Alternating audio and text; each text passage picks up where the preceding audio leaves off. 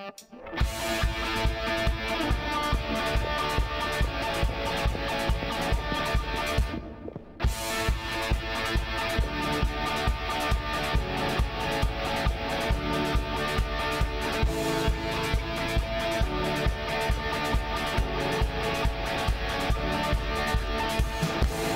day in history, death is beaten, you have rescued me. Sing it out, Jesus is alive.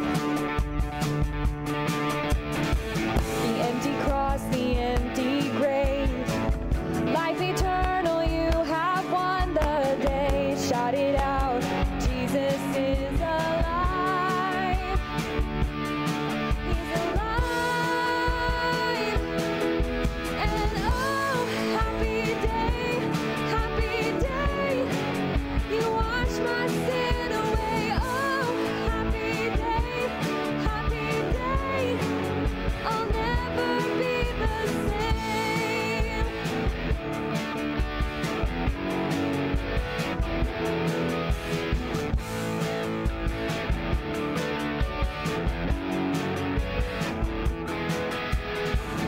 When I stand in that place, free at last, meeting face to face, I am yours, Jesus, you are mine.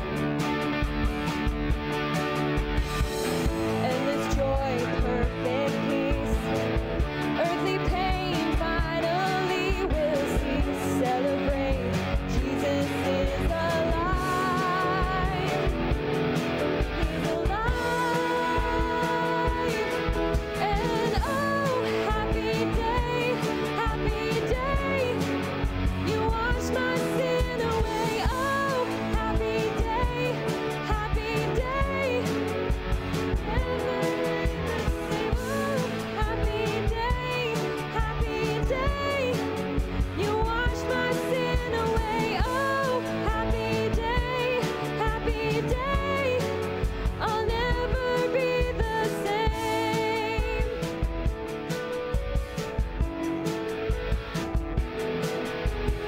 Oh, what a glorious day, what a glorious way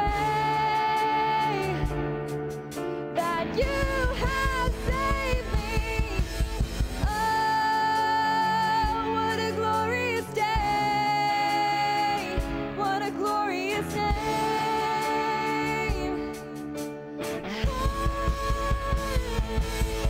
And oh, happy day, you wash my sin away. Oh, happy day, I'll never be the same. Oh, happy day, you wash my sin away. Oh, happy day,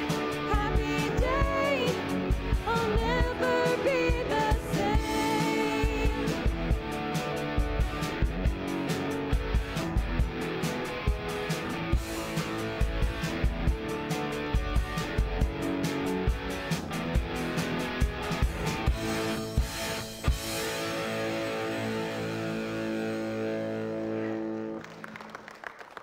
So the psalmist said, "This is the day that the Lord has made. I will rejoice and be glad in it," right? That's the choice part. Every day is the day the Lord has made. The question is whether or not you're going to be grumpy and complain or whether you're going to rejoice and be glad. That's the choice part. So this is the day that the Lord has made. That's a given. We can't take that away. We can't give credit to somebody else. This is the day that the Lord has made. The question now is whether or not we're going to rejoice and be glad or whether we're going to be grumpy and complain. All right? So we just get to pick. We just get to pick. So this morning, I want us to say, okay, God, it's the day you've made. You have a destiny, you have a plan, there's a design, there's a reason. You put this day together in a particular way. There are things you're expecting to have happen, and I get to be a part of that. And so I'm going to choose to rejoice and be glad. We're just going to make that choice this morning. Fair enough? If you'd like to have prayer this morning during the worship time, there's going to be some people back here by the prayer signs, and they're there to pray with you, because I know some of you, to be able to rejoice and be glad in your day, you're going to need to turn all of your cares over to the Lord. right? Because that's part of it. Cast all of your cares upon him because he cares for you. So for some of you to get to the rejoice and be glad part, you're going to have to cast your cares on him. So I want to encourage you to do that. Those of you that are watching online, you can do that even electronically. You can be able to post your prayer requests, and we'll be praying for those, not only today, but also throughout the week. So everybody this morning has got a chance, whether we're in the building or whether we're online, to be able to say, I'm going to cast my cares upon Jesus because he cares for me, and I'm going to choose to rejoice and be glad. So, Father, we thank you for this day that you've made. I thank you, God, that it didn't happen by accident. It happened on purpose, that you have a plan for today. There are things that you want to accomplish. There's things that you want to see happen. There are things that you have designed for this day, and those things are good. And thank you for including us. We don't have to just watch. We get to participate in the good that you are doing. So we choose to rejoice and be glad in this day that you have made. In your name we pray. Amen. Amen. Let's sing together.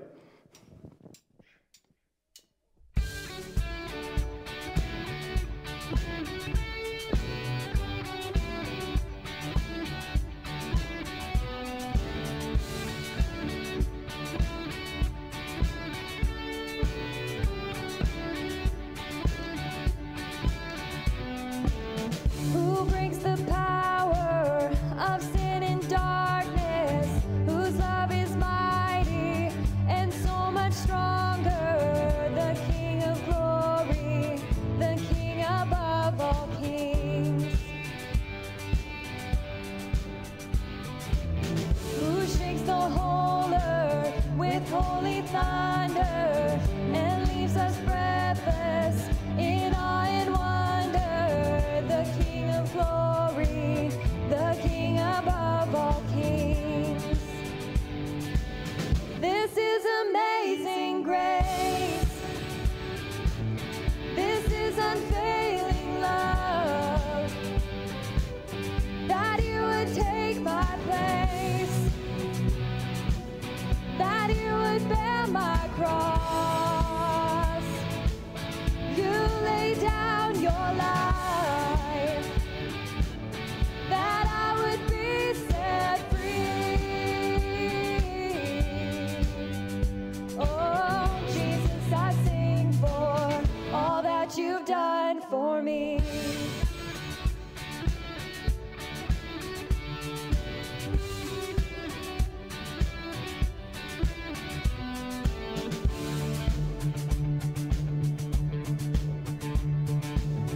Who brings our chaos back into order? Who makes the orphan a son and daughter? The King of glory, the King of glory. Who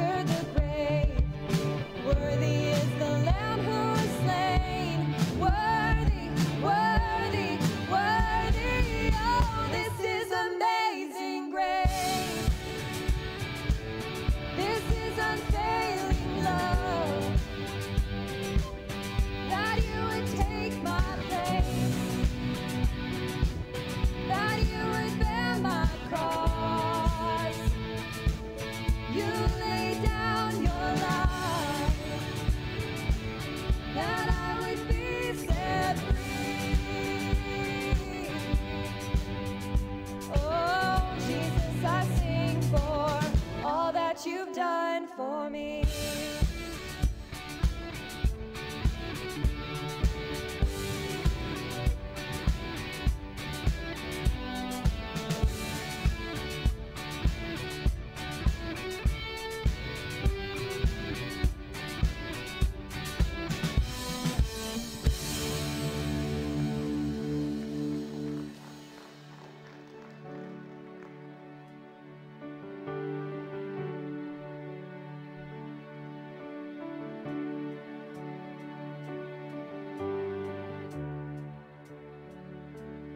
Lord, I come, I confess, bowing here, I find my rest, and without you, I fall apart.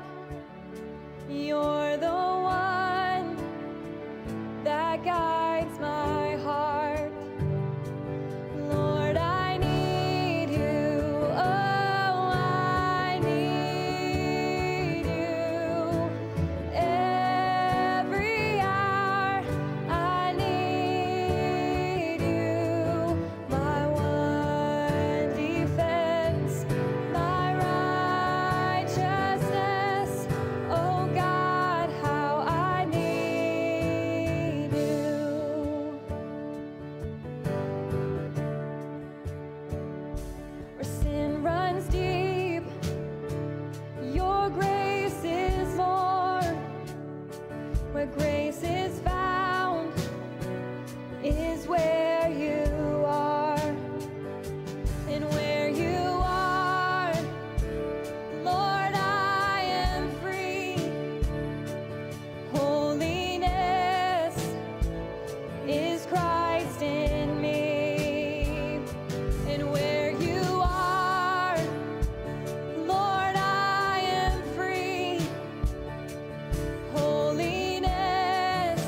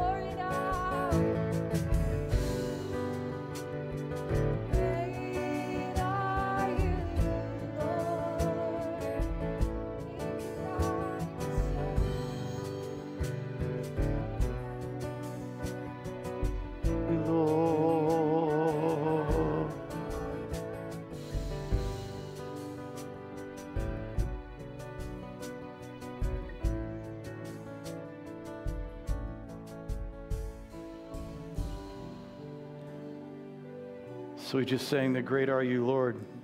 I love that phrase that says that the Lord is great in mercy and abounding in love. Great in mercy and abounding in love. One of the songs that we sang just a moment ago says that broken, I run to you because your arms are open wide, or something to that effect. I just felt that it was important to stop this morning and to remind somebody of the fact that you don't have to get it all together before you run to Jesus. Sometimes I think in our fear and our shame, and let's face it, an awful lot of people didn't put up with us when we were struggling, that we somehow think that Jesus is the same way as they were, that he would treat us the same way they have. And just for you to remember this morning that you can come running to him broken because his arms are open wide. He's not critical and judgmental. He'll tell you the truth, but he's not critical and judgmental. There's a difference. And that you can come to God in the midst of your brokenness. In the midst of your brokenness, you can come to God. So Jesus, we say thank you for the fact that your mercy is new every morning. We thank you for the fact that where sin abounds, grace much more abounds. So your grace is greater than our sins, that your loving kindness never fails, that you are great in mercy and abounding in love. We thank you for all of those things. And so, God, some of us maybe a little hesitantly and certainly with a little bit of embarrassment come to you and say, here I am again, God. Here I am again. I thank you that you just love us. You love us when we come. You don't necessarily love what we've done. And you certainly don't love what's happened to us. But you love us. And so I thank you that broken we can come running to you because your arms are open wide. We pray for healing. We pray for forgiveness and mercy. We pray for the courage to start again. And say, all right, here we go. One more time. Here we go. Thank you, God, that you give us the courage and the strength, the ability to go again, to start over with your grace and your mercy, your kindness and your forgiveness, in the power of your love, to go again. Thanks, God, for loving us that way. In your name we pray. Amen. Amen. Amen. Bless you. Thank you for taking time to worship with us this morning. And wave to some of the people around you. I don't think you can spread a virus by waving. I think that's still an okay thing to do. So don't cough on anybody, but feel free to wave at them. That'll all be a good thing. That'll all be a good thing. Bethany, I see you back there. You coming to get some kids? Going to collect them? Sure, why not? If you're in 1st through 5th grade, you need to come on down and connect with Bethany here. You guys are headed off to kids' church, so cool. Come on. Off you go. So, while these guys are coming, let me just remind you that middle school is at their middle school retreat. And so we want to pray for our middle school kids as well, that retreat time will have been significant and special for them. So we want to pray for those kids as well as all of the kids that are coming up front here. So let's just pray together, okay? Father, thank you for the destiny of each and every one of these lives. Thank you, Father, for who you've designed them to be. I pray that they would find that the absolute best thing in their life is to be who you made them to be and to accomplish what you called them to accomplish. Thank you for their lives. Thank you for the lives of our middle school students and the things that are already happening and have been happening this weekend at their retreat. Thank you, God, for your blessing on them. In your name we pray. Amen. Amen. All right. Bless you guys. You guys go have fun. Bethany, you got a couple more coming behind you. Don't lose them. All right. So we've got some announcements, some things we want to keep you up to speed on. So take a look at the screen. You're going to see two of the prettiest women you've ever seen this morning.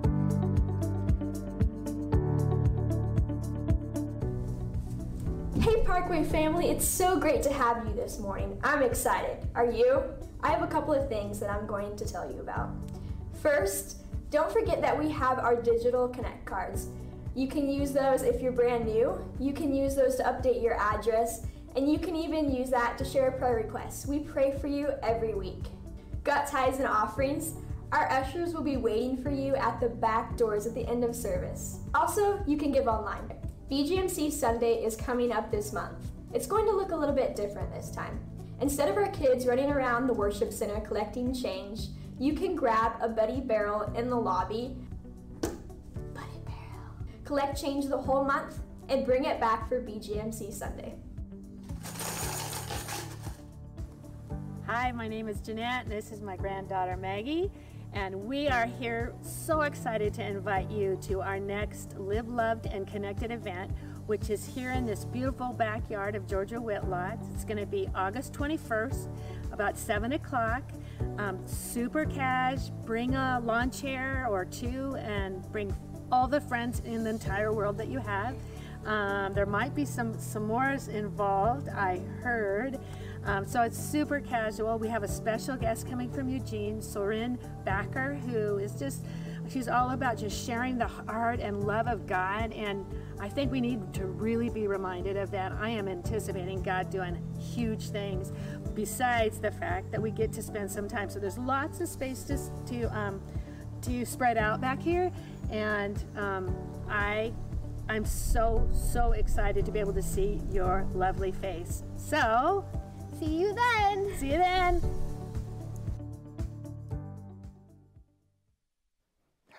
What'd I tell you? Yes. Aren't they cute? Yeah. It's fun to have Jack and Maggie with us for a couple weeks, and for some reason, their father thinks that they should live with him, and I'm thinking that living with us would be so much better. But we haven't been able to settle that one yet. So apparently, they're only here for a couple weeks instead of for as long as they should be. Hey, I got one other announcement hidden away in this little envelope. One of our security guys outside found a little diamond stud, and there's only one. It might have fallen out of somebody's nose. That's why I'm going to keep it in this little envelope and not touch it, because I'm sure it's virus ridden. I'm sure it would get all over you. But anyway, it appears to be the real thing, and that would make it of some value. And so you might not even know where you lost it. And if you did, you might not think to call the church Lost and Found to see if we found it. So I'm just going to let you know that it's here, safely tucked away to where I don't have to touch it in that little envelope right there. So there you go. If it's yours, you can come and collect it. All you have to do is describe what it looks like. It's little and shiny. Oh, you're right. It's yours. One time I was out with the kids, and we were inner tubing on this hill, and I found a $50 bill while we were tubing on the hill, and so I stuck it in my pocket, and this guy came up and said, "Hey, did you find any money?" And I said, yeah. What are you looking for? I had a $50, because right, you don't see $50 bills very often. So I figured if the guy, if he gave me the right figure, it had to be him, right? So he got his money back. Wet as it was, he got his money back, Because if he'd have said, it's a 10. Well, yeah. Too bad, 50's mine. So anyway, yeah, that's yours. And I don't know how you describe it, because it looks like all the rest of them. But anyway, if you think it's yours, let me know, and we'll do something with it. Otherwise, we'll sell it for missions or something. I don't know what we'll do with this silly thing. So we are back into 2 Timothy. We get to the place, we're in 2 Timothy chapter 3. So I give you a minute to find it. There's Bibles around if you didn't bring one, or if you got one on your phone. Again, it's 2TI. That's the abbreviation for Timothy, 2 Timothy chapter 3. We get to the part in this letter that is probably the most well-known, because it includes one of Paul's lists. And anytime Paul has a list, people tend to describe, not a list, a list. Anytime he has a list, those tend to get taught on because they kind of give you some words to work with. And so this is probably one of the most famous portions of this whole letter. The other part of it is that this is where we get that kind of church phrase, end times or last days. And what we've had up till this point is Paul talking to Timothy about, Timothy, you need to be grounded in your faith. There's some tough things that are coming, so you need to be well-grounded, well-rooted. You need to have a solid foundation, however you want to say that. He's saying you need to be ready because some tough things are coming, so you need to hang on to this. When we get to this section, Paul starts to talk about what the tough times actually are. This is what they're going to look like. This is what they're going to sound like. This is what they're going to feel like. And so he's moving into that section of the letter. Paul is anticipating that these in the last days perilous or terrible times will come. When he talks about last days, he's not thinking of something far off. He's thinking of something that is going to happen in Timothy's lifetime and the fact that it's already started to happen. So when there's a storm blowing in, it doesn't go from 0 to 100-mile-an-hour winds, right? It starts to come in, the wind starts to pick up, the surf starts to build on those places on the coast as the hurricanes blow in, and eventually the storm hits, and then you get 100-mile-an-hour winds. What Paul is telling to Timothy is, hey, there's 100-mile-an-hour winds coming, but it's already blowing, buddy. You can feel it. You need to get ready. It's coming. And so that's the kind of the appreciation that Paul has and what he's trying to get Timothy to see. What we need to see from our perspective is that what Paul described back then is something that is also happening in our time, because we realize, okay, it happened for Timothy.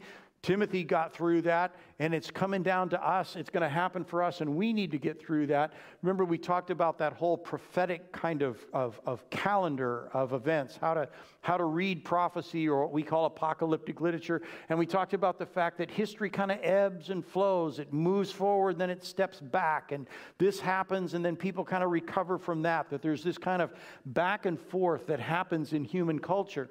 And we see it on both sides. Sometimes we'll see things where things move into something that's really good, and there are these huge revivals, and there's this awareness of right and wrong, and people kind of change their lifestyle. But what we see is that over time, some of them begin to kind of fall back. And they fall back into some of those things. We'll see sometimes when it appears that evil is winning, and it's like, oh my goodness, this happened, then this happened, then this happened. It's like, it's spinning out of control. And then it kind of seems to back up a little bit, and things kind of settle down again, but they're not as good as they were because we kind of took a jump forward. We talked about that description, and that's a bit of what we're going to see here, that in Timothy's day, Paul is saying, hey, there's some stuff that's going to move you forward you need to be ready for. You need to resist that because these are going to be terrible influences. And then it kind of settled back. And so that's why we're reading this letter, is because it gives us advice, those of us that are living in difficult times. It tells us how to respond and what we should deal with. The passage begins with this long list of kind of unflattering behaviors and unflattering characteristics of people that Paul says are just descriptive of the decline of human beings. That left on their own, separate from God, human beings tend to deteriorate individually and collectively in these ways. And so he gives this kind of long, unflattering list. And it ends with this warning that says, you need to turn away from those influences. You need to turn away from those kinds of people. It's actually similar to the concept of what it means to repent. When we talk about repenting of your sin, it doesn't mean, oh, I sinned and I feel really ashamed. No, that's shame. That's not repentance. I sinned and I feel really sorry for the consequences. That's sorrow. That's not repentance. Repentance is, this is bad behavior. I turn away from it and I move away from it. And that's what Paul is describing. At the end of 2 Timothy chapter 2, he describes some influences. He says, Timothy, you need to call these people to repentance. Now he's saying those who refuse repentance, you need to kind of distance yourself from their influence. So it's just a progression of thought here that we need to understand. When it talks about last days, let me just give you this perspective, because we're hearing a lot more about that right now. People are going, boy, is this the last days? You know, is this the end of times? And people are real concerned about those concepts. I need you to understand that when Scripture uses the idea of last days or in these end times, when it uses those kinds of phrases, it's not talking about a particular week on the calendar. That's not what it's talking about. It's talking about this period of time that starts with Jesus coming. Jesus comes, dies on the cross, is resurrected. The Holy Spirit comes when he leaves and empowers individuals and empowers the church collectively to live a righteous life until the return of Christ. And while we live that righteous life, we are part of his ministry of reconciliation, where he's trying to save all of humanity. The period of time between when Jesus came and when Jesus returns is called the last days. And we're living in the middle of that. So it's not so much a calendar as it is a concept of time. And so Paul would have understood himself to be living in the last days. He would have looked at Timothy and said, Timothy, you need to get ready, because in the last days, terrible times are going to come. He would certainly look at our situation and say, man, you are in the last days. And terrible times are going to come. You need to be ready, grounded in your faith, knowing what kinds of things you need to avoid. So that's the concept of how Scripture is going to use this idea of the last days. Timothy's going to be warned and encouraged as a leader. Timothy, you need to protect yourself. You need to look first at yourself and make sure you're doing okay. As a leader, you need to look out to the congregation you're responsible for, and you need to make sure that they're doing okay. And again, you need to be resisting evil, because while God is doing all of these things, Jesus comes, dies, resurrected. The Holy Spirit comes, empowers the church. We are his ambassadors. He's making his appeal to the world through us. He's going to return again. That during this period of time, while all of that good is happening, there is evil resisting that good, saying, no, we don't want people to be saved from their sins. We don't want people to be set free. We don't want people to stop suffering. We don't want pain to leave the earth. There is going to be evil that resists that. And so we are called to acknowledge that, take care of our own business, live holy and righteous lives, help each other, encourage each other to do that, as Timothy's being encouraged to do for the church, and to acknowledge the fact that there's going to be resistance. You need to know how to deal with it. You need to know how to respond to the evil that's going to push back. That's what he's talking about. And so he ends chapter 2 by talking about, Timothy, you need to encourage these people. You need to help them, because some of them have been taken captive by the devil to do his will. And sometimes we read that and we go, oh my goodness, it must be horrible to be demon-possessed. Somebody taken captive to do his will. But I need you to understand that at any given moment, some of us can slip back into our selfishness, can slip back into ourself, and what comes out of us is not very good. So you remember when Jesus took his disciples to a place called Caesarea Philippi. It's in the north part of Israel. You can go to where the ruins are for that. There's a lot of water there, and there's some caves. It's kind of an interesting place. And it says that when Jesus took his disciples to Caesarea Philippi, they gathered together, and he asked them, who do people say that I am? And you remember that? They started giving, well, we've taken a poll, been asking around. Here's what people say. Some people think you're Elijah the prophet, come back. Some of them say you're just the prophet, kind of the unnamed guy that's supposed to come before God makes all things right. Some people are saying that you're John the Baptist raised from the dead, because John the Baptist had been killed about 1.5 years earlier. And so they're going, oh, you're like John the Baptist all over again. And Jesus said, okay, well, that's what everybody else thinks. What do you guys think? And Peter gives this incredible answer. He says, you are the Messiah, the Christ, the Son of the living God. And Jesus goes, good answer. 100%, gold star, pass the class. That's the right answer. And it's upon that reality, we're going to build the whole kingdom of God. Great stuff. It says then that Jesus took his disciples from there. They gathered together privately and just in a circle, and Jesus began to say, I am the Christ, I am the Messiah. I want you to remember Isaiah chapter 53. The prophets have foretold that the Messiah will suffer for the sake of his people. And he talks to them about crucifixion. He talks to them about resurrection. And what does Peter do? This is the same guy that just passed the class. Same guy got the gold star. He comes up to Jesus and goes, there won't be any suffering here, Jesus. Not going to be any death here, Jesus. You're the Messiah. You're going to get this country organized. We're going to get our stuff together. We're going to get our troops together. We're going to run the Romans out of town. We're going to get control of this country, and we're going to live the life we've always wanted to live. None of this crucifixion, dying stuff. And what does Jesus say when he responds to Peter? Get thee behind me, Satan. He doesn't rebuke Peter. He rebukes the source of Peter's comments. At that moment, Peter lost his mind. The devil suggested something to him that was very well intended. He doesn't want to see his friends suffer. He doesn't want to see Jesus go through all of that. And he doesn't want that kind of kingdom. He wants a victorious kingdom. He wants the Romans out of town. Get the Roman soldiers out of the temple courtyard. Let's clean this thing up. Let's get our country back. It's all well motivated. It's just incorrect.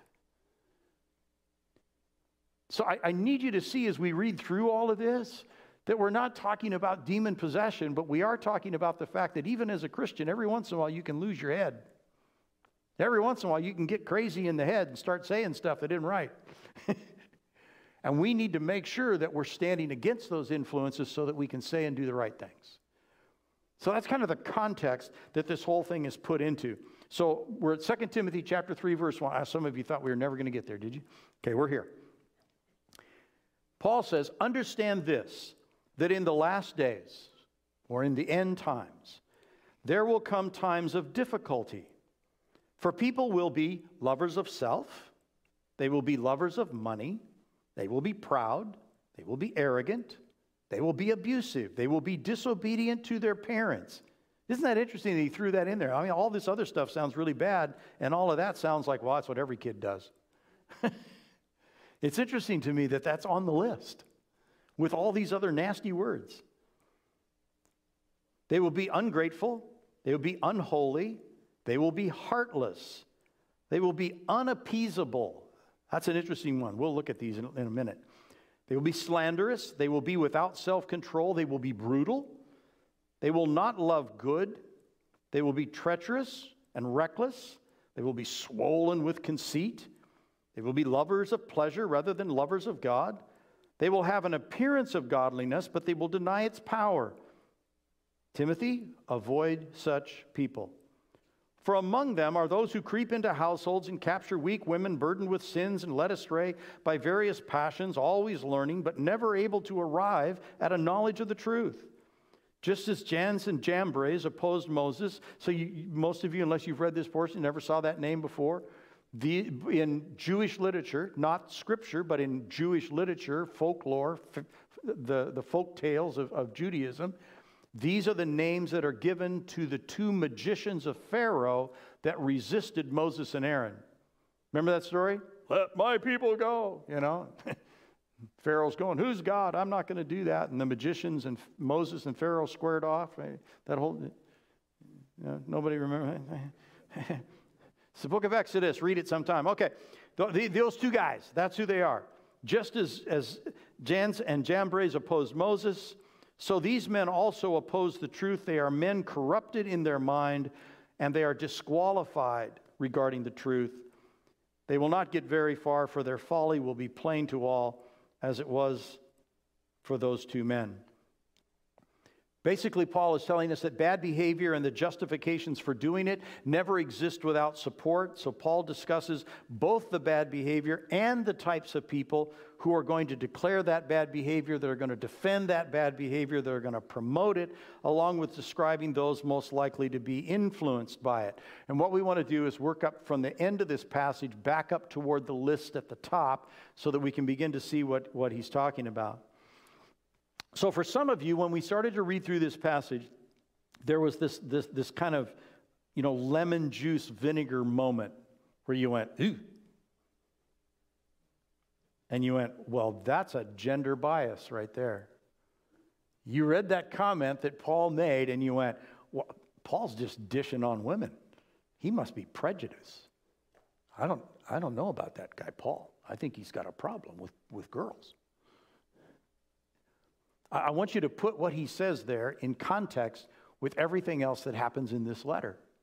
Paul is saying, Timothy, here's some kinds of things that are going to take place. Here's some examples of how they're already happening. And as he uses those examples, he's calling them out by name and saying, this is specifically what's happening in Ephesus. It may not be happening everywhere else, but I need you to know it's happening in your town, Timothy, and you need to deal with it. And in that sense, every time that Paul calls something out and names names, he mentions men, and every time but one, he mentions them in a negative light. He's saying, this guy messed up this way, this guy messed up this way, this guy resisted the gospel, this guy caused a lot of harm. I need you to see that this is not something where Paul's going, well, the problem in the church is all the girls. That's not what he's saying. He's saying, Timothy, you need to understand that in Ephesus, there are some women who have been led astray by some teachers, and you need to deal with that situation. He's calling out the specific events that are happening, but he's not doing it on some gender bias, because every time he calls out the names of the guys, except for Onesiphorus, who was the one guy who came and helped him, every other male reference, other than the greetings, but every other male reference all the way through here is a negative example. Paul's simply saying, Timothy, this is what's going on in front of you, and these are the people that are already doing it. You need to get ready because it's going to get worse, and you need to resist their influence. So I need you to understand this is not a gender bias issue.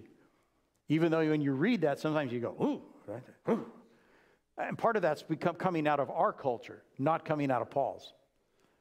Paul doesn't see it that way, and we have to make sure that we don't kind of lay that down on top of what Paul's trying to say here. Paul's warning is that there are going to be those who will resist the truth because they prefer a self-indulgent lifestyle with some sort of pseudo or fake spirituality rather than true spirituality. Because true spirituality will confront our selfishness, and it will confront this kind of addictive need for pleasure and the money to purchase it. As one writer said, true spirituality confronts our immaturity and it confronts our imperfections. And it's really easy for us to try to change the gospel so that it accommodates our immaturity and our imperfections. And so we'll read all the Bible verses that we agree with and go, that's a wonderful verse. People should live like that. Ooh, that's a great promise. People should believe in that. Ooh, this verse, well, I know the Bible says it's not a good thing to do, but yeah, that's not a big deal. We can go along with that.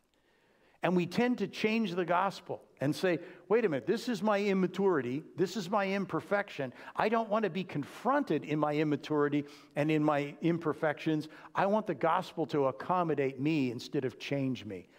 I'll just tell you, a gospel that doesn't offend you at some point isn't the real gospel. And I'm not saying that because the gospel is designed to be offensive. I'm telling you that because the gospel is designed to help you. And at some point, the help that you need is to somebody to look you in the eye and say, stop it. Don't do that anymore. That is hurtful to you and that is hurtful to other people. Quit. Because the gospel's trying to help you. So if all the gospel ever did was talk about the good things that you did, but it never confronted any of the bad things that you did, it would be a gospel that's not helping you. It would be a gospel that's just leaving you in your mess, and you don't get any better. The most important Bible verses are the ones you like the least. Those are the most important Bible verses for you. Because if you already agreed with God, you didn't really need that verse anyway. It's the verse that didn't agree with you. That's the verse you need to read. That's what you need to hear. And so Paul is reminding Timothy, the gospel is going to come with an offense. Not because God is being rude, not because God is mean and angry, simply because God loves you too much to let you keep screwing up. He wants to help you grow up. We need a gospel that confronts our immaturity. We need a gospel that confronts our imperfections. And we need a gospel that challenges our preferred sin. Because all of us have preferred sins. There's some sins that we go, that's really bad. Oh, people shouldn't do that. And then there's other sins that people are going, that's really bad. Nobody should do that. And we're going, well, for me, it's okay. I mean, in my situation, what else could I do? The gospel has that offensive piece to it. And Paul's telling Timothy, you got people in Ephesus that are trying to rewrite the gospel. They're trying to take away the offensive parts. They're trying to take away the challenging parts. They're trying to take away the verses that get in their face and say, knock it off.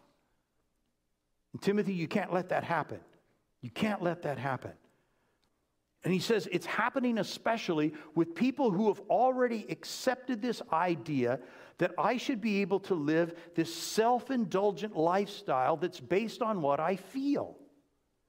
And he says people who have believe that they have a self-indulgent lifestyle and they should be able to live the way they feel are people who are going to be susceptible to a rewritten gospel. Because these are the people that are going to go, well, God wants me to be happy. Right? Have you ever heard that? I mean, I know that none of you have ever said that because you're so much more mature in the faith than that. You are all incredibly wonderful, mature Christians, and you've never, ever said that once. But you probably know some people that are really struggling, and you've heard them say it, right? God just wants me to be happy. Yes, He does. That's why He's telling you to stop sinning, because He wants you to be happy. And He knows that if you keep sinning, you will not be happy. You will ruin your life, and you will ruin the lives of the people around you.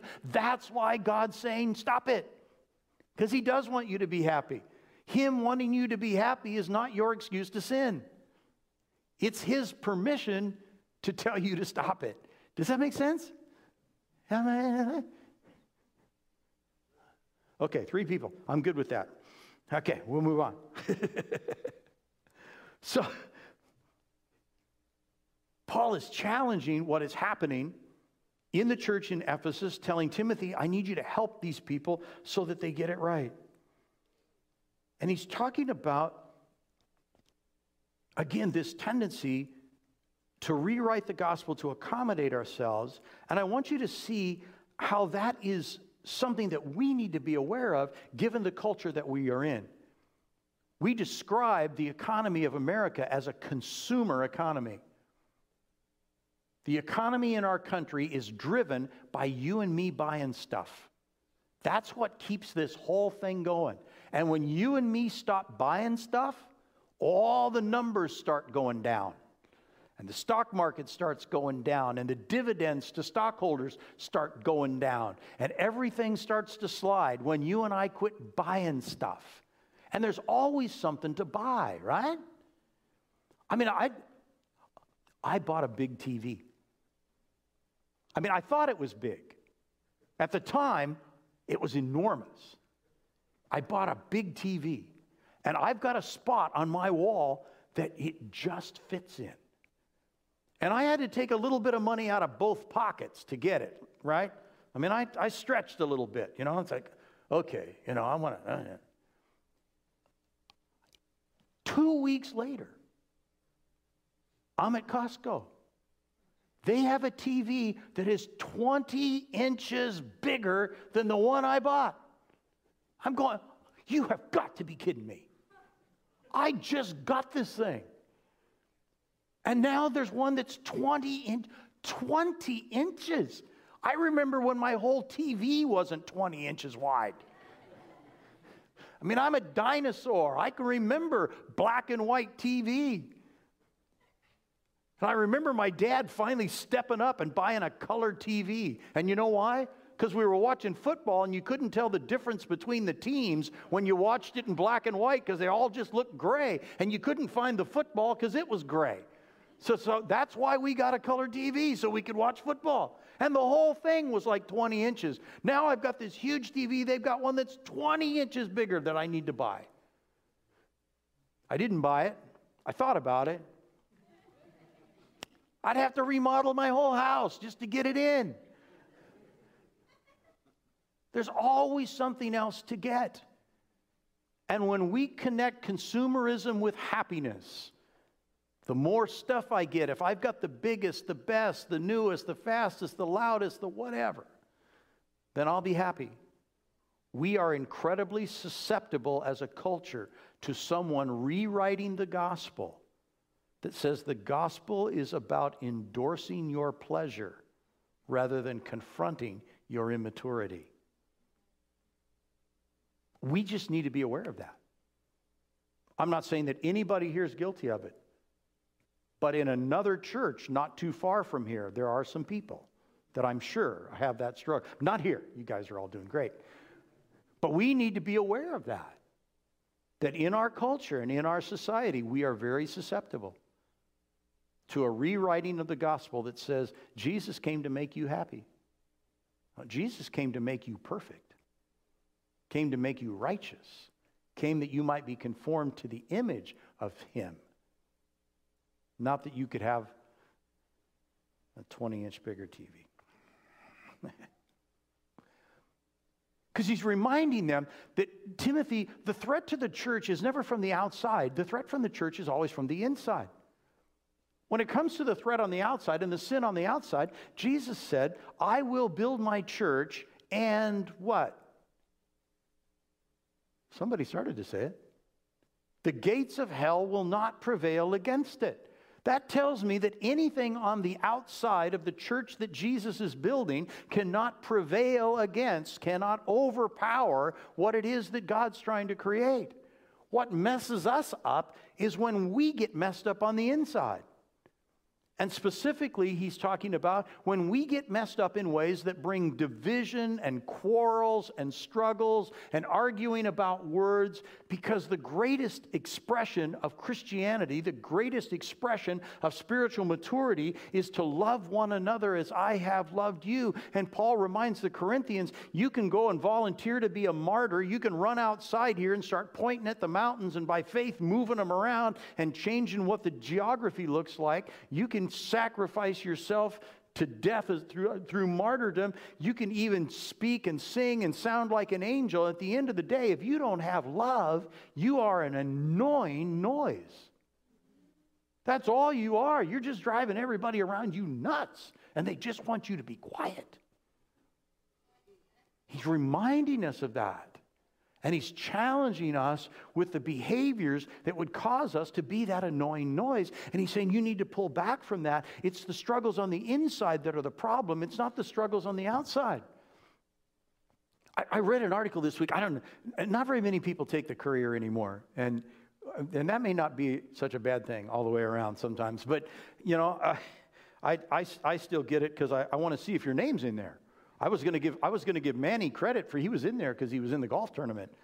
I wasn't going to give him too much credit because he lost, but I was going to give him credit anyway. You know, I mean, so I like to read in the paper, see if you're in there. You know, every once in a while I see your name, I see your picture. It's kind of fun, you know, all the rest of it. Did you read the article about the topless bar in Drain?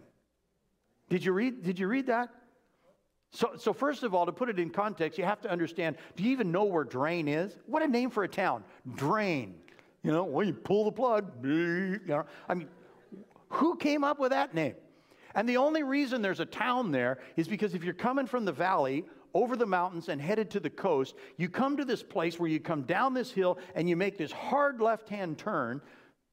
And they decided, well, everybody had to slow down anyway. Let's put a store here. Maybe they'll buy something. That's the only reason that town's there. I swear, if you cough and sneeze, you'll be through it and not even know you were there. That's the only thing there is in this town. Well, somebody somewhere along the line built a bowling alley, so they got a bowling alley there. And the guy decided, I'm not making enough with the bowling alley, so I'm going to put some girls with don't have enough clothes on upstairs, and we'll see if we can make some more money. So they're talking about this whole thing and this whole article and all the rest of it. And one of the people that were complaining was a church, because there was a church right next door. And they were going, I don't want this topless bar right next door to my church. And I'm thinking, what better place to have a church? You're right next door to all the people that need Jesus. I mean, this is perfect. I mean, if they were 10 miles away, you'd have to go find them. They're right next door. This makes ministry easy. You've got some women who do not understand what it means to be created in the image of God, who do not understand what it means to be a daughter of the king and a princess in his kingdom. They don't understand that. You need to go tell them the truth about who they are. And you've got an owner who thinks that money is the only thing that matters, and however he has to exploit people to make money is okay behavior. He needs to be confronted with the gospel. And you got some weird drunk guys that are sitting around up there staring at women who are willing to be abused by this guy, and they need to be challenged that that's not appropriate behavior for a son of God. You've got ministry, and it's right next door. How lucky could you be? It's easy for us to get so worried about the sin on the outside that we forget that the priority is to take care of the sin on the inside and go do ministry out there. And the closer it is, the less time it takes to get to the ministry field. It's right there available to you.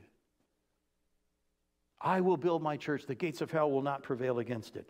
But there's going to be some people that get on the inside of this thing that are going to start tearing it apart from the inside because of who they are and how they live. So let's look at how Paul describes the evil of the last days. He says, terrible times are going to come, Timothy, and some people are going to behave in these ways. The first thing is that he says that they are lovers of themselves. They are selfish. This is not self-esteem. So there's a difference between self-esteem and selfishness. Self-esteem is when you begin to understand that you are a son of God, a daughter of God, you are a prince or a princess in the kingdom of God. You have value, you have worth. You do not have to compromise yourself. You do not have to allow yourself to be abused or exploited. You can stand up for the truth and you can stand up for what's right. You are a person of incredible value. You need to have an incredible self-esteem that comes from knowing that you are created in the image of the all-powerful and almighty God, which is very different from, I'm amazing and I'm wonderful and I should worship myself. Those are not the same thing. And we somehow have kind of wrapped selfishness and self-esteem together and let people be selfish, and we're saying, well, we don't want to curb their self-esteem. We don't want them to think less of themselves. Yeah, but you better correct their bad behavior or they're going to grow up to be somebody that nobody can stand. So yes, affirm their self-esteem, but use that self-esteem to call them to better behavior. Don't let them use their self-esteem as an excuse and a cover for selfishness. So Paul says in the last days, terrible times are going to come. People are going to become selfish. Then they're going to become lovers of money. There aren't that many people that just love money for money's sake. I mean, right? Remember the movie The Hobbit? Remember the dragon? He's sitting there on all the gold stuff. He's got all. I mean, he just loves to have it because he can have it. There aren't very many people that love money for that. What they love money for is that it gives them choices and influence. That's what they love. They have choices and they have influences. Which means when you just bought the TV that you could barely afford and might have been more than you should have paid, when you walk in and find out 2 weeks later that there's one 20 inches bigger, if you got enough money, you can say, well, I'll just give that other one away and I get the new one. When you don't have that kind of money, you start making choices and you go, you know what? Waste of money. Can't go there. Money gives you choices, but it also gives you influence. You can buy your way out of situations, and you can use it to get people to do what you want to do. Greed is not so much connected to, ooh, I have a big pile of money and I sleep on it every night. Greed is, I have power and influence, and I have lots of stuff. Lots of stuff. We apparently have lots of stuff in Grants Pass because COVID-19 can't slow down the garage sales. You know, they're just happening like crazy, you know.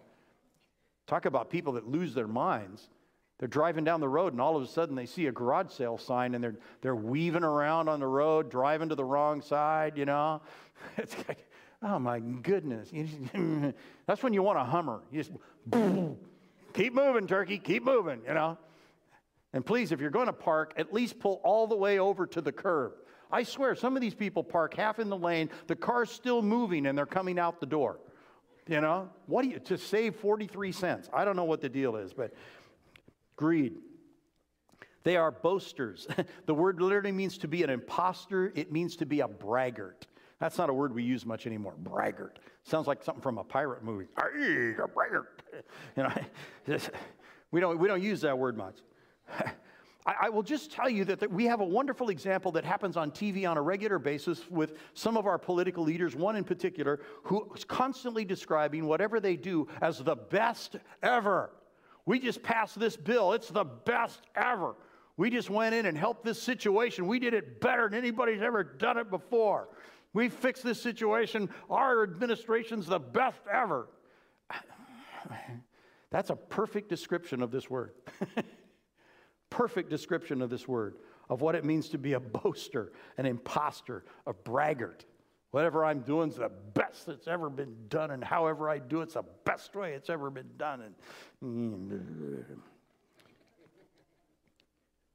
in the last days, terrible times will come, and people will be proud, showing yourself to be above others. This word actually originally was meant to be used in a good way.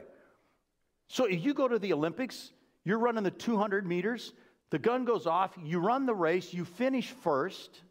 Not only do you finish first, you finish faster than anybody who's ever finished that race before. You're the world record holder. We would use the phrase that said that this guy or this gal proved themselves to be better than the competition. That phrase, proved themselves to be better, is actually what this word means. What they discovered was that people who weren't winning the race were going around pretending that they were better than the other people. And so it began to have a negative context, not of the person who had actually proved themselves to be better, but the people who were pretending they were better when they really weren't. That's how it took on a negative connotation. Let me just offer this. It is not humility to acknowledge that someone else is better than you when in fact they are. So if the other guy's stronger and I go, well, that guy's stronger than me, that's not humility. If the other guy's faster than me and I go, well, that guy's faster than me, that's not humility. I'm just acknowledging the facts. This guy's smarter, he's better looking, he plays the clarinet better, whatever it is. If he's better than me and I acknowledge that he's better than me, that's not humility. Humility is when you know you're better than the other guy and you have no reason to bring it up. So somebody says, wow, that guy's really fast. Yeah, he is. Period. Not, yeah, he is, comma, but I'm faster. That guy's really strong. Yeah, he is. Period. Not, yeah, he is, comma, but I'm stronger. That guy's handsome. Yeah, he is. Period. Not, yeah, he is, comma, but I'm more handsome. Humility is when you know you're better and have no need or reason to prove it. That's humility. That's humility. Then they are abusive. This is actually a word that we would use for verbal assault. The first word, that pride, was this where a person elevates themselves above who they really are. This now shifts to how we treat other people, and because we think we're superior to them, it's okay for us to be abusive to them and about them in the words that we describe. They are disobedient to parents. Somebody said charity begins in the home. Apparently, rebellion does as well. Because that's really the issue here. This is a person who has problems with authority. And the first place you're going to express your problem with authority is at home. Because that's the first authority you confront. Before you ever get to a teacher, before you ever get arrested, before you ever have a drill sergeant in the Marine Corps, whatever it is, before you confront any of those other authorities, you're going to confront the authority that's in your home. And this is a person who has problems with authority. And it starts with the fact that they can't figure out how to get along with a parent who is an authority in the home. They are ungrateful. It's the opposite of being thankful. This is a person who believes everything they get is everything they deserve. Well, of course I got that. I'm wonderful. Of course I worked really hard for that. I deserve that. What about the God that gave you the strength to work in the first place? What about thank you, God, that you gave me the ability to pull this off? I'm really enjoying the reward of this. Thank you, God, for helping me. Instead of, well, I deserve that. He said they are ungrateful. They are unholy. Do you remember what the word holy means? What does the word holy mean?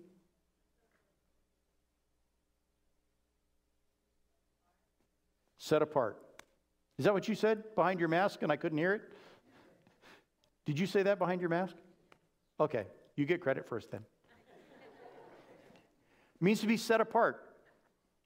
It means to be set apart. You can take one person and another person. Neither one of them are better than the other. This person chooses to indulge themselves selfishly. This person chooses to be set apart unto God.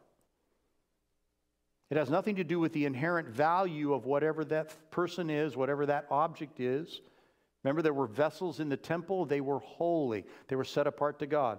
So you could use them in the worship of the temple. You just couldn't put chicken soup in them for lunch. They were set apart to God. What this is saying is that there's going to be a group of people who have decided they do not want to be set apart to God. They want to indulge in the things of the world. Rather than being set apart from sin, they are going to engage in sin rather than being set apart to God. They are going to be unholy. They are going to be heartless. It means to be without family affection. We would sometimes kick around the word narcissist.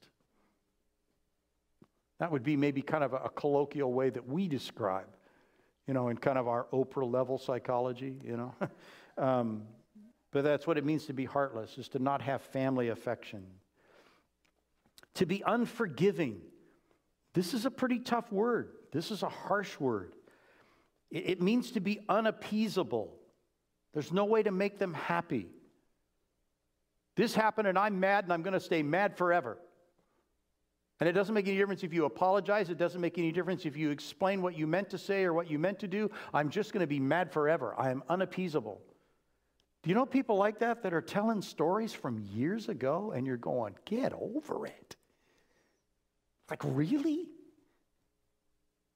I mean, that person's like dead now. And you're still worrying about what they said? Come on, grow up, right? I mean, none of you have ever done this, but again, you know some people like this, right? You've probably met somebody. They are locked into an offense. And this was interesting. It means to be without a treaty or without a covenant. So I want you to stop and think about that. Where do treaties come from?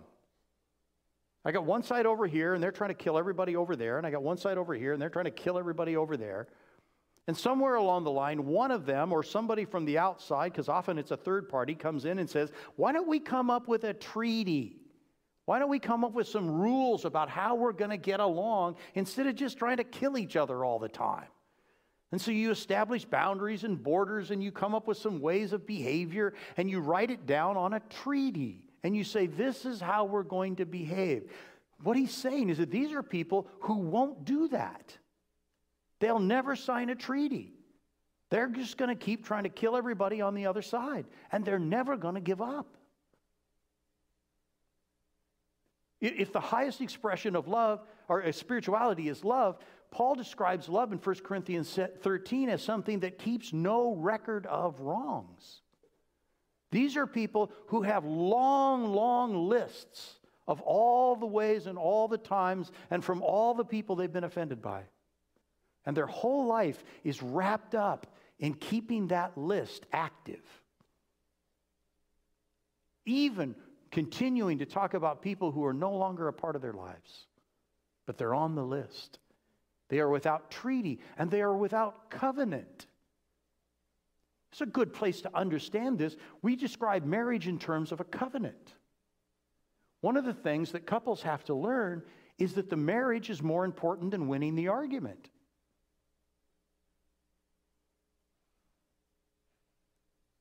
Wow, that was quiet, like we'd never heard that before. The marriage is more important than winning the argument. And when these two people that are involved in this marriage decide that winning the argument is the most important thing, then they are going to break the covenant.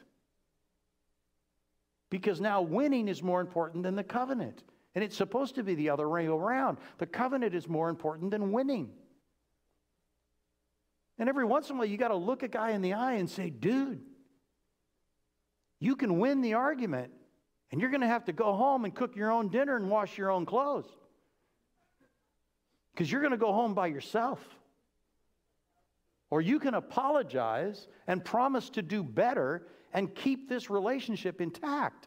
So do you want to win the argument or do you want to keep the covenant? What do you want to do here, buddy? Paul said people are going to be people who have to win the argument, who keep a list of wrongs, who have no treaties and have no covenants. They are irreconcilable. They are slanderous. The word in Greek here you might kind of understand, but the word in Spanish I think a lot of you already know. So if you take the Greek word and move it into Spanish, you follow what I'm saying? It's the word diablo. That's the word that's used here. Diablo. What does diablo mean in Spanish? The devil. Why? Because Revelation says that the devil is the accuser of the brethren who accuses them before God day and night. He is the accuser. In Spanish, accuser is diablo, and diablo is devil. These are people who are acting like the devil. They can't wait to just chirp about other people. Oh, do you know what they did? And then they went and did this over here. And then they did this other thing. And you know what? I think the reason that they did that is because they're this kind of people. And he says they are diablo. They are accusers. They're slanderous. They're without self-control. It literally means to be without strength. This is the person that just cannot seem to get out of their own way. And every time there's some temptation, they just give into it. That's their go-to. You know, I'm tempted. Yeah, I'm going with it. You know, let's see. I could tell the truth. I could lie. Yeah, I'm going to lie. Yeah, that's okay. Let's do that. You know, let's see. I could stay sober. I can. No, I'm going that way. You know, no strength, no moral strength. It's not talking about how much they can bench press. It's talking about the fact that they can't handle temptation and they always give in. And then it says that they're brutal. It literally means to be savage. It's like a bear attack. It's like getting attacked by cougars on a trail. You know, it's brutal. So it's used of wild animals, and it's talking about people that are like that. It says they are not lovers of good. This is a unique word. It's the only place in all of Scripture that it's used. It's a person who's simply not interested in what's right. They're self-consumed to the point they don't want to hear what's right. Don't tell me what's right. Don't tell me what's wrong. I just want to do what I want to do. They are treacherous, means they are a traitor. It's the word that the Gospels use for Judas Iscariot, who betrayed Jesus for 30 pieces of silver. These are people who betray their friends. They betray confidence. They betray trust. They betray the people around them. And they are rash. These are people that fall headlong. That's literally what it means. It means to fall face forward on the ground. These are people that are just running after whatever's out there. There's always some new thing. Let's go for that. Let's go for this. Here's some new way to have money. Here's some new way to have health. Here's some new way to live forever. You know, and there's always something out there, right? I just tell you, whatever diet you're on, there'll be a new one tomorrow. You know, whatever you're eating today, you shouldn't be eating. You'll have to eat something else the next day. You know. Probably if you just ate the diet books, that would probably help you lose weight. But there's just always something. These are just people that are into whatever fad there is going on. He said, people are just going to get crazy. They're going to be conceited. I think we know what that means, right? They are lovers of self rather than lovers of God. This is kind of a play on words. It doesn't show up in English as well as it does in the way Paul wrote it. But it's just a person who puts their affections at the center of themselves. This is the ultimate idolatry. I could love God or I could love me. Yeah, that works. I love me. I'm pretty good. What does me want to do today? I think that's what me will do. What's me want? I think me will go and get it. I love me. Is it the right thing to do? Well, I asked me, and me said it was okay. So the God that I serve said it was fine. I love me. They're lovers of self rather than lovers of God. And they have a form of godliness, but they deny its power. This is an interesting one, and this one's kind of slippery. It's the idea that you can be very, very religious looking and sounding, but when it gets right down to it, you don't obey any of the scriptures that you say you so love. You don't honor the Jesus that you say you so serve. You don't do any of that stuff. Oh, I just love Jesus. Can we just get together? I love to just sing those songs, but I have to continue to live in this immoral relationship because it's the only way I can be happy. Because if I try to live a righteous life, I'll just end up miserable and alone. Whoops. Form of godliness, but we deny its power. Let's get together. I just love Jesus. I just love to have Bible studies. Let's sing all of these songs. And by the way, I get to keep all of my money and spend it on myself. Because I can't honor God, because if I honored God with my finances, I'd end up broke.